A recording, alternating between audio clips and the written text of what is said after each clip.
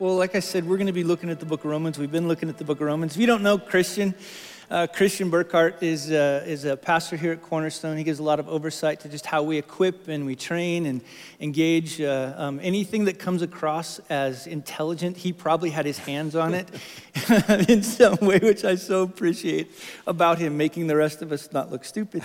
But I think like what's been so fun. What year did you start on my youth staff? Oh gosh, that would have been, I think, 2004. Yeah, oh my gosh. So about 16 years or so, we've been hanging out. It's been so much fun to get to know him. But we're going to be unpacking the book of Romans. We're going to specifically kind of look at Romans 8 a lot today and kind of frame it in and around what God kind of teaches us out of the book of Romans. But I think like one of the things that's so key in looking at this is if Paul is after this idea of us having a transformed mind, I think like one of the best ways to understand this is in Romans 8 where Paul says that, look, those who live according to the flesh set their minds on the things of the flesh, and I love this part, but those who live according to the Spirit set their minds on the things of the Spirit. That in other words, those of us that walk in the Spirit, our minds are moved in the correct direction to begin to think through these things. Now, Paul later in Romans 8, if you look at verse 18, he says this, I consider that the sufferings of this present time, in other words, I want you to think how the Spirit thinks now.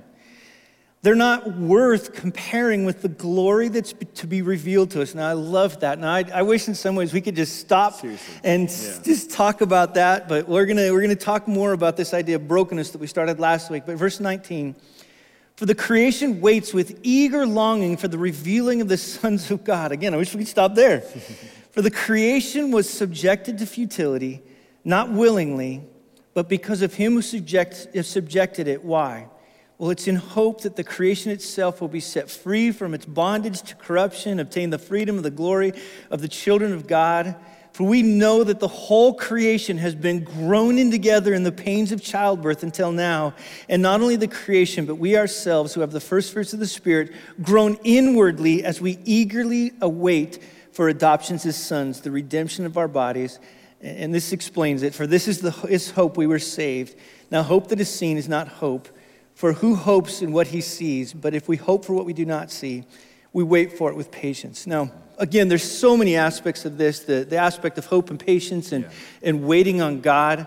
But it seems to be Paul's comparison, and we can kind of go back last week a little bit. We kind of started to bring out this idea of brokenness in creation. We kind of looked at it from a big vantage point. But maybe could you take us down a little bit and kind of explain not only this brokenness of creation, but this brokenness that we find even in ourselves and our bodies, maybe just for a second. Kind of help us get that. Yeah, I mean, I would say as we talk about that brokenness, I think what you just mentioned about hope, and especially what Paul says at the end of that passage, that we hope for what we don't have yet. That's why we wait for it patiently. And I do think that in a time like this, and any time, it's a chance to reevaluate our hope and go, is our hope oriented toward the correct thing? Because I don't think I think that present faithfulness, knowing how to navigate daily life right now in the midst of whatever situations we're going through, is based upon a vision of the future. It's based upon where we think that we are going or where we hope to head. But I think one of the things that's so powerful in this passage, like we talked about, I loved how you and Spencer did that last week of talking about just sometimes we can just think about moral evil and things that people do that are wrong. And absolutely, the Bible has a ton to say about that. But we just see this pervasive brokenness, this off-kilterness, this bentness in our world and in our bodies. And that's what Paul brings out here. He talks about creation being subjected to futility, in a bondage to decay, he says. And it's hoping for this renewal. It's hoping for this freedom to come. And then he says that's a place where we, as human beings, resonate with the rest of creation in longing for redemption, longing for a change, he says. He says, we groan inwardly as we wait eagerly for our adoption as sons, the redemption of our bodies. One of the things to know how to navigate this time and this place well, we have to keep in mind this idea we're not okay the way we are right now. There is a redemption, there is a change that we are longing for. Not just in the world around us, not just in government systems around us, not just if those people over there could do things differently, but inwardly ourselves, things are not right and need change. Yeah, and I think, man, that is like one of those things. I feel like right now everybody sees what's wrong with everything else. And in some ways we don't see like that we're wrong, right? You and I, Yeah. we're off kilter, we're skewed, that we're twisted, because of the fall. And I think in that it's huge. Where I think I remember you just sent me something just a little while ago where we don't work in the way we were intended. We can feel it, we can sense it right now. And I would say this, on all levels, it seems. Wouldn't you agree? Yeah, I do. I think that if you had to boil down what it is that is creating so much heightened tension in our world around the coronavirus epidemic right now, it's these two things that Paul talks about in Romans 8 coming head to head. We see a brokenness in creation, and we see a brokenness in our bodies, in who we are. And both of those create this intense vulnerability of, God made my body with an immune system in some way to combat things like this. But this virus somehow seems to, for a lot of people, get around that. And this is one where we almost have to sit for a second and realize we can't escape. We can't get around the idea of brokenness right now. Yeah. And I do think that what we do as believers is we understand from a passage like Romans 8 that we don't stop at brokenness. We see that our God is able to redeem and heal and change. But we also see that according to the biblical story, according to Genesis 3, the root cause of all of the brokenness that we see, the root cause of the brokenness in our creation, the root cause of the brokenness internally within us, it all stems from that choice that our first parents made and that we all have made to take the world that God's given us, to take the bodies that God's given us and say, you know what, I think we have a better idea of how to use it than you do, God. Let's do this our own way. Wow. And that rebellion, that independent streak that runs deeply in all of us, the Bible says is the root cause of all the brokenness that we see. Yeah, which means our biggest problem is not COVID-19. Our biggest problem in the world, which we have the answer for in Jesus. And I would just say this to all of us. When people ask, is there a cure to this? The answer is yes, Amen. right? Yeah. And I was thinking about on one end, I was disappointed maybe that we're not going to have our big Easters like we normally have, but regardless of how we meet, man, the solution is found in the death, burial, and resurrection of Jesus. Amen. And all this. We have that particular solution, which is awesome. Yeah, man. I love the story of the paralyzed man whose friends bring him to Jesus and they can't get in, so they carve a hole in the roof and lower the guy down. And the way that Jesus looks at this guy, and everyone in the room knows he's come to be healed of his paralysis, and he looks at him and he says, son, your sins are forgiven. There's a bigger problem beyond the health issue that you're wrestling with. But he doesn't leave it at that.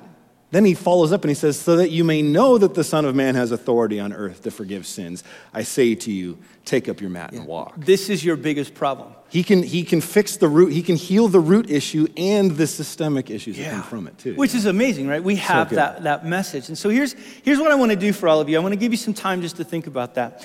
Is that I'm going to ask you a couple of questions and we'll put them up on the screen, except maybe we won't. I don't know where they are. Anyways, I think they'll be up there, which will be awesome. Right here. Okay, there they are, right behind me. But we're going to ask it from this way. Is that number one, how have you seen brokenness in your current situation, our current situation? Both brokenness in creation, but let me just say this. Maybe where have you seen brokenness in yourself? I know my family's battled through all kinds of things, like just issues in and around fear in regard to the economy, seeing brokenness in that, brokenness in our loneliness, our longing for relationship. Yeah. Even though my wife and I are phenomenal parents, I don't know why our children would want more. But there's just a brokenness there. But even too, I think what Spencer and I started last week, how is the biblical story good news for our current brokenness? Yeah. So just maybe for the next 5 to 7 minutes, if you're with your family, with your friends, maybe you're on Zoom, why don't you have a discussion around these two questions? Cool.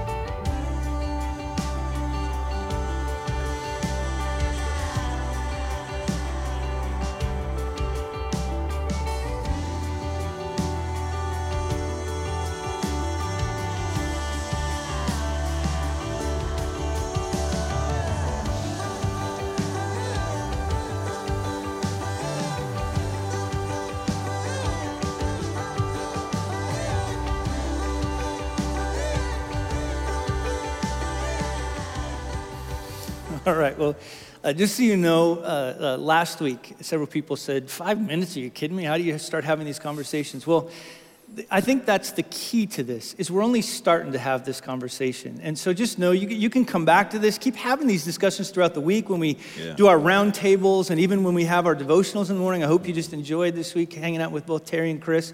Is that we're just trying to have a discussion that keeps moving. We're not going to solve the problem of evil and the reality of a fallen world and brokenness all in a few discussions. We just want to start it out. And so, but here's where we landed Thursday, which was so interesting. After Spencer and I and Christian finished having a discussion with all of you, we asked ourselves this question: is it that we're more vulnerable now? In other words, that I think there's just a fear right now that people feel that, man, we're just vulnerable in all these kinds of areas and facets of life, right? And we're kind of, that's kind of what scares us.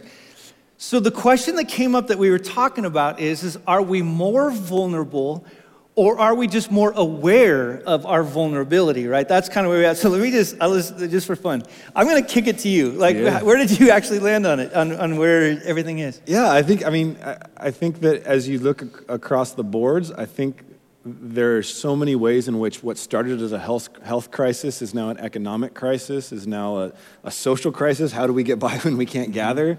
And it's a compound issue. And has this actually made us less safe, or has it just maybe dispelled the illusion of safety, the illusion of security in that way? And I really do think we're just more aware. Yeah.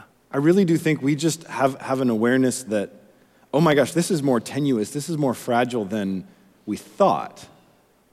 We know of a threat right in front of us right now, but we also don't know the threats we don't know about. That's right. I mean? Yeah, I mean, I would agree with that. I think that ultimately in my own actual wrestle and thinking through this, and this is what I mean about having the Spirit of God help us to think rightly through this. It's not as if all of a sudden we became more vulnerable. Yeah. We have always, since the fall, lived in a position of vulnerability, right? It is that there's these moments every once in a while where God just pulls back the blinders of our eyes for just a second and shows us the vulnerability that we're in apart from Him, our need of Him, our dependence upon Him, our desperation for Him. And so, okay, good. So that we're not going to have an argument in front of everybody on the camera. That's positive. And I think that I think it'd be good for us to pause for a second and just recognize the goodness, the kindness of God. Amen. In showing us, in dispelling some of our illusions of control. It's so funny, I've been thinking about one of my favorite movies when I was a kid was Jurassic Park. And at first it's this cool amusement park with the dinosaurs and the cages and you can go feed them and stuff, and then it all goes crazy. And then there's the point where the old man and the lady, they're sitting there eating all the ice cream that's melting because the power turned off in the kitchen. And he's talking about, okay, he's already planning for how to do it again. Take two, let's do it again. And he says, when we have control of this thing. And then Laura Dern's character goes, you never had control. That's the illusion. The illusion in the whole thing is the illusion of control. Yeah. So let's explore that just a little bit.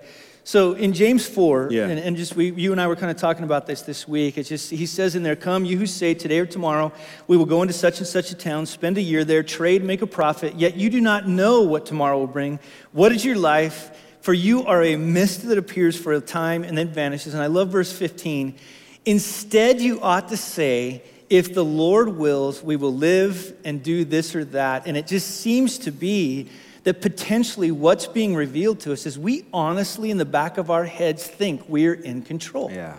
I mean, would that be a fair kind of assessment from your perspective? Yeah, and I think the thing that I love about this passage is that this passage, at least as far as we can tell, there's not a crisis in the background of this. This is just saying, hey, you're making plans for the future. One of the things that's been fun in this time is when we talk to friends and we're trying to set up like a FaceTime call or a Zoom call. You're like, hey, when are you guys free? And people say, we're free all the time. Everything's been canceled, right? Like we've realized that the plans we make are always in pencil, even when we write them in pen. And I think that's what he says here. He's like, this new crisis that we're facing right now with the epidemic has just shown us what verse 14 says. We don't know what tomorrow will bring, and that is true all the time, not just in times like this. But I do think that times like this allow us to step back, re-examine how much control we actually ever had, so recognize the vulnerability that we were always living in, even when we felt safe and secure in our own ability to stock our houses with toilet paper and so forth. But I love what he says at the end there. He says, if the Lord wills, we will do this or that. Yeah. And I don't think that that's a secret, mystical, let me go to the top of a mountain to find out God's will. I think it's really just, there's a life orientation in verse 15 of saying, am I living each day saying, not what do I want to do with my life and my family and my job, but Lord, what would you have me do? How do I follow you and seek your will? If the fundamental problem at the root of all of this was humanity and Adam and Eve saying, forget you, God, we want to do our own thing, then the way in which we participate in the righting of what's wrong is by no longer saying, I want to do my own thing, but instead, Lord, what would you have me do? Yeah, I think which brings us to the point then, and I think this is also crucial as we walk this through, is that God is doing something right now. Yeah. And we have this tendency to think that God is kind of coming along with us when opposed, God is calling us to come and to join him in what he's doing, which probably means that if this is true and there's a control issue, I think there's need of repentance right now. I think repentance on all kinds of levels, just in the way that, like, not only have we rejected so many aspects of joining God in what he's doing, but we've then replaced it, almost like a Jeremiah 2. We've replaced it with something else that's over here, and we've turned and poured our lives into all these other things, all the while God is calling us to join him, which it just seems, if now is a time to see our need for repentance, again, I think now is a great time to go, oh my gosh, we did have lives that were out of kilter with what God's doing. Yeah, I totally agree. And I think that oftentimes the things that we devote our lives to aren't necessarily even bad in and of themselves. We devote our lives to a family or to a career or to having a nice home or things like that. And none of those things are bad, but I love the way that Tim Keller, a pastor in New York City, puts it, where he says, anytime you take a good thing and you make it the ultimate thing, it becomes a bad thing. Yeah. It's not meant to be the center of your life. Yeah. It's funny, we prayed for the longest time that we'd slow down, and God slowed us down. We'd pray we'd have more time to spend with our families, and God gave us more time, right? Yeah. In other words, it's not that those things that we were doing were wrong. Mm-hmm. It's just, you're right, man. To use his term, we made it the ultimate thing. And you used a word that we use a lot, and the Bible uses it a lot. It can kind of be a churchy word of repent. Yeah, why don't you unpack that just for a second before we give them their next question? Yeah, totally. So, like, the idea of repent, it can be loaded with a lot of religious connotation, but basically it just means to make a U-turn. You realize you're going in the wrong direction. You realize you're aimed at the wrong target, and so you turn and you head in a different way. It's always a two-part thing. It involves both turning and refocusing or trusting and placing your life in a different place. And I think that right now, at any time, this has exposed to us that all of us are always just a mere breath away from standing before our Maker. And so whether you're someone who's watching this who would call yourself a follower of Jesus, or you're someone who you're still on the fence or not sure, do not miss the opportunity in the midst of the scariness and the threats and the need to pray and depend upon God. Don't miss the opportunity to ask yourself that question: is my life focused on the right thing? Or is this an opportunity for me to repent and refocus and turn and say, if the Lord wills, how do I seek his will first in my life, not my own? So this is what we're going to do. We're going to turn you loose now for another couple questions. Do you agree with the idea? If you don't agree with the idea, then you're wrong. No. Do you agree with the idea? But then second, how has this present crisis confronted you with your need to repent or to regularly, and I love this, practice repentance? Because I really do believe, my hope is that this doesn't lead to us needing to think about repenting for the big things, but I think on a daily basis, if we're going to not live in the flesh, Romans 8, but live according to the Spirit, we need to practice this in an ongoing way. Mm-hmm. And so I'm going to turn you loose for the next 5 minutes as a family or friends to continue the conversation together.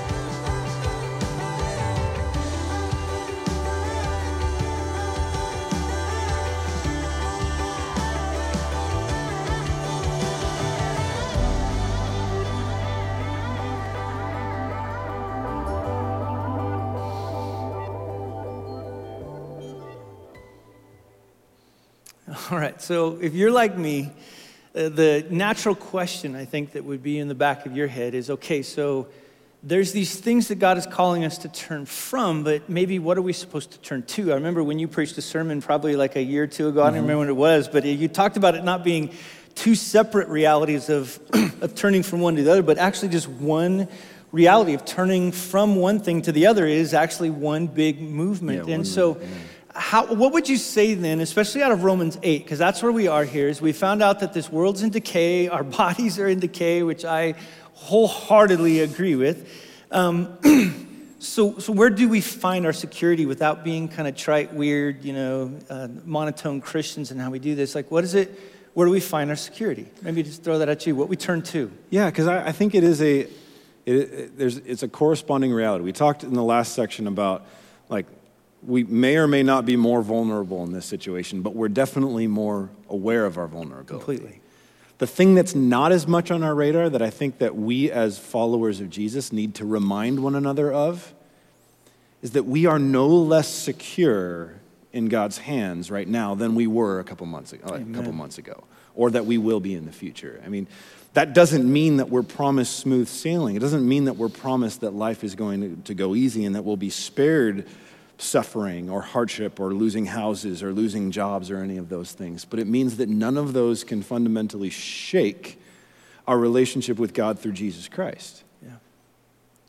Or the future hope. That's why when we started in Romans 8, we talked about this hope that we wait for because we haven't received it yet. Our creation is still groaning in the pains of childbirth, and we too are groaning because we're not done yet. Yeah. This renewal isn't complete yet. But it is absolutely guaranteed. I love what Paul says in Philippians 1:6, where he says, I'm confident of this, that he who began a good work in you will bring it to completion on the day of Jesus Christ. Like that's the place where we find our security, is that ultimately God will restore and rebuild and make new. Yeah.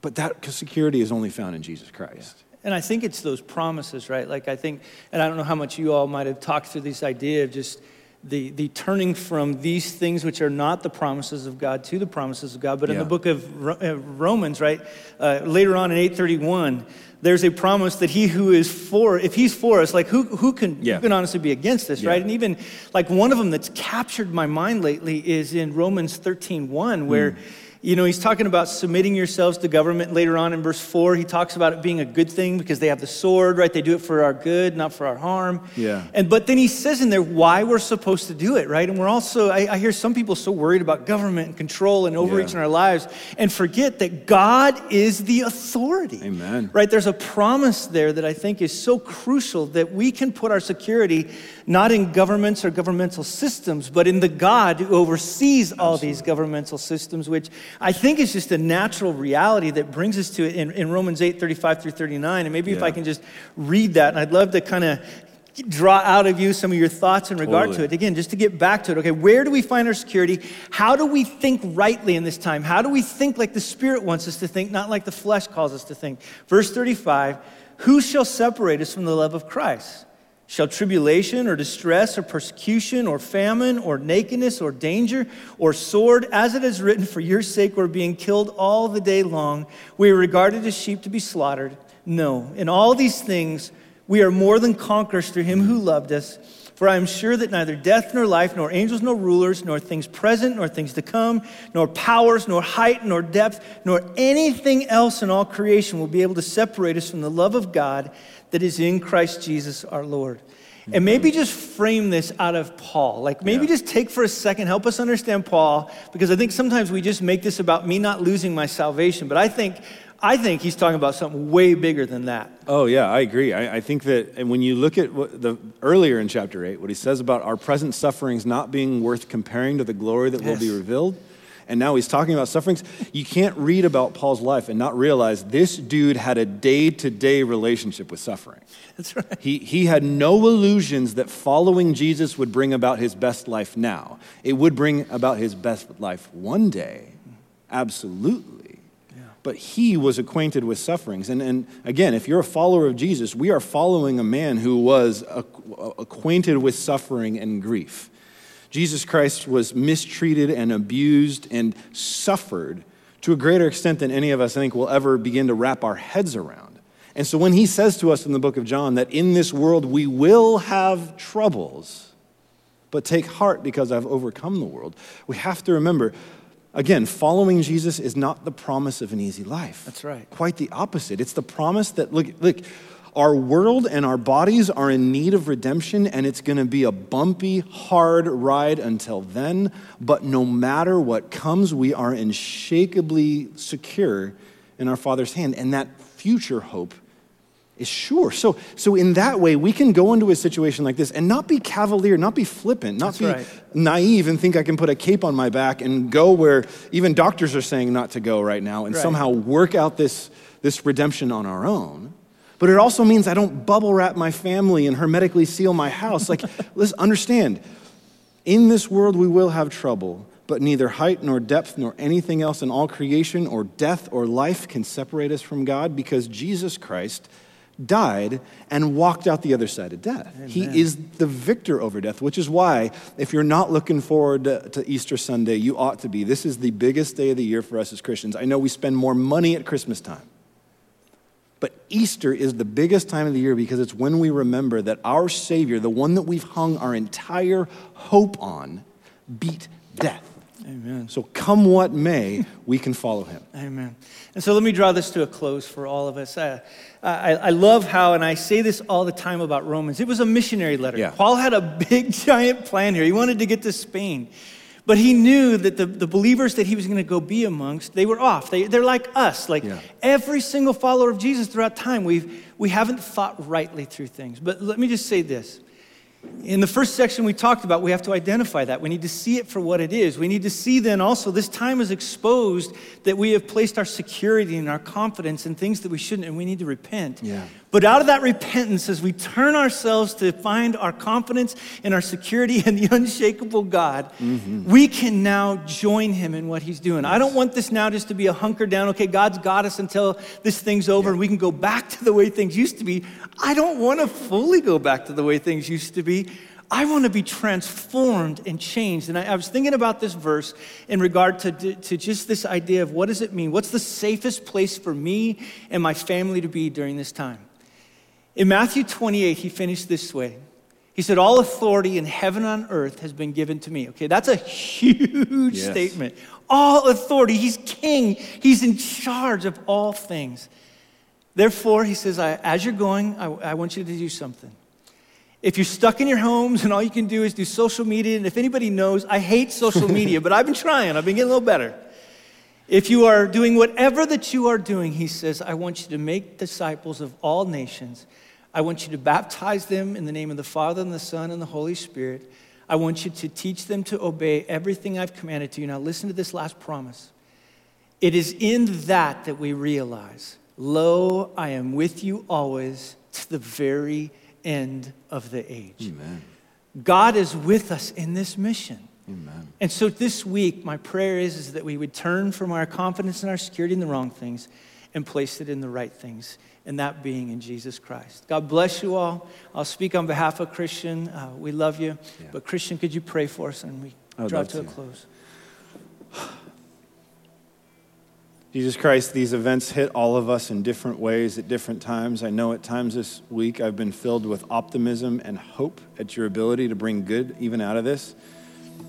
There's been so many times where I've been frustrated because things aren't going the way that they usually have gone in my life. I recognize so often I'm battling with what I thought I controlled that maybe I never controlled in the first place. Lord, I pray for myself. I pray for our congregation. I pray for our family and friends that may be listening right now or watching along with us.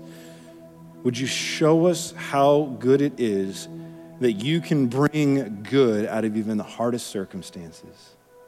That ultimately this world that is bent and these bodies that are bent, you will make right again one day.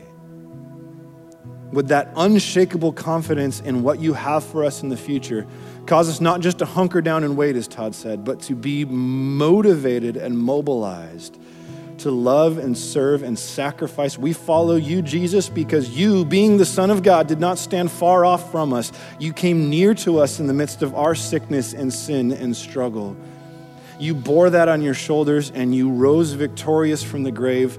We can join you in carrying the struggles of others. We can join you in caring for others, even in situations where we feel out of control.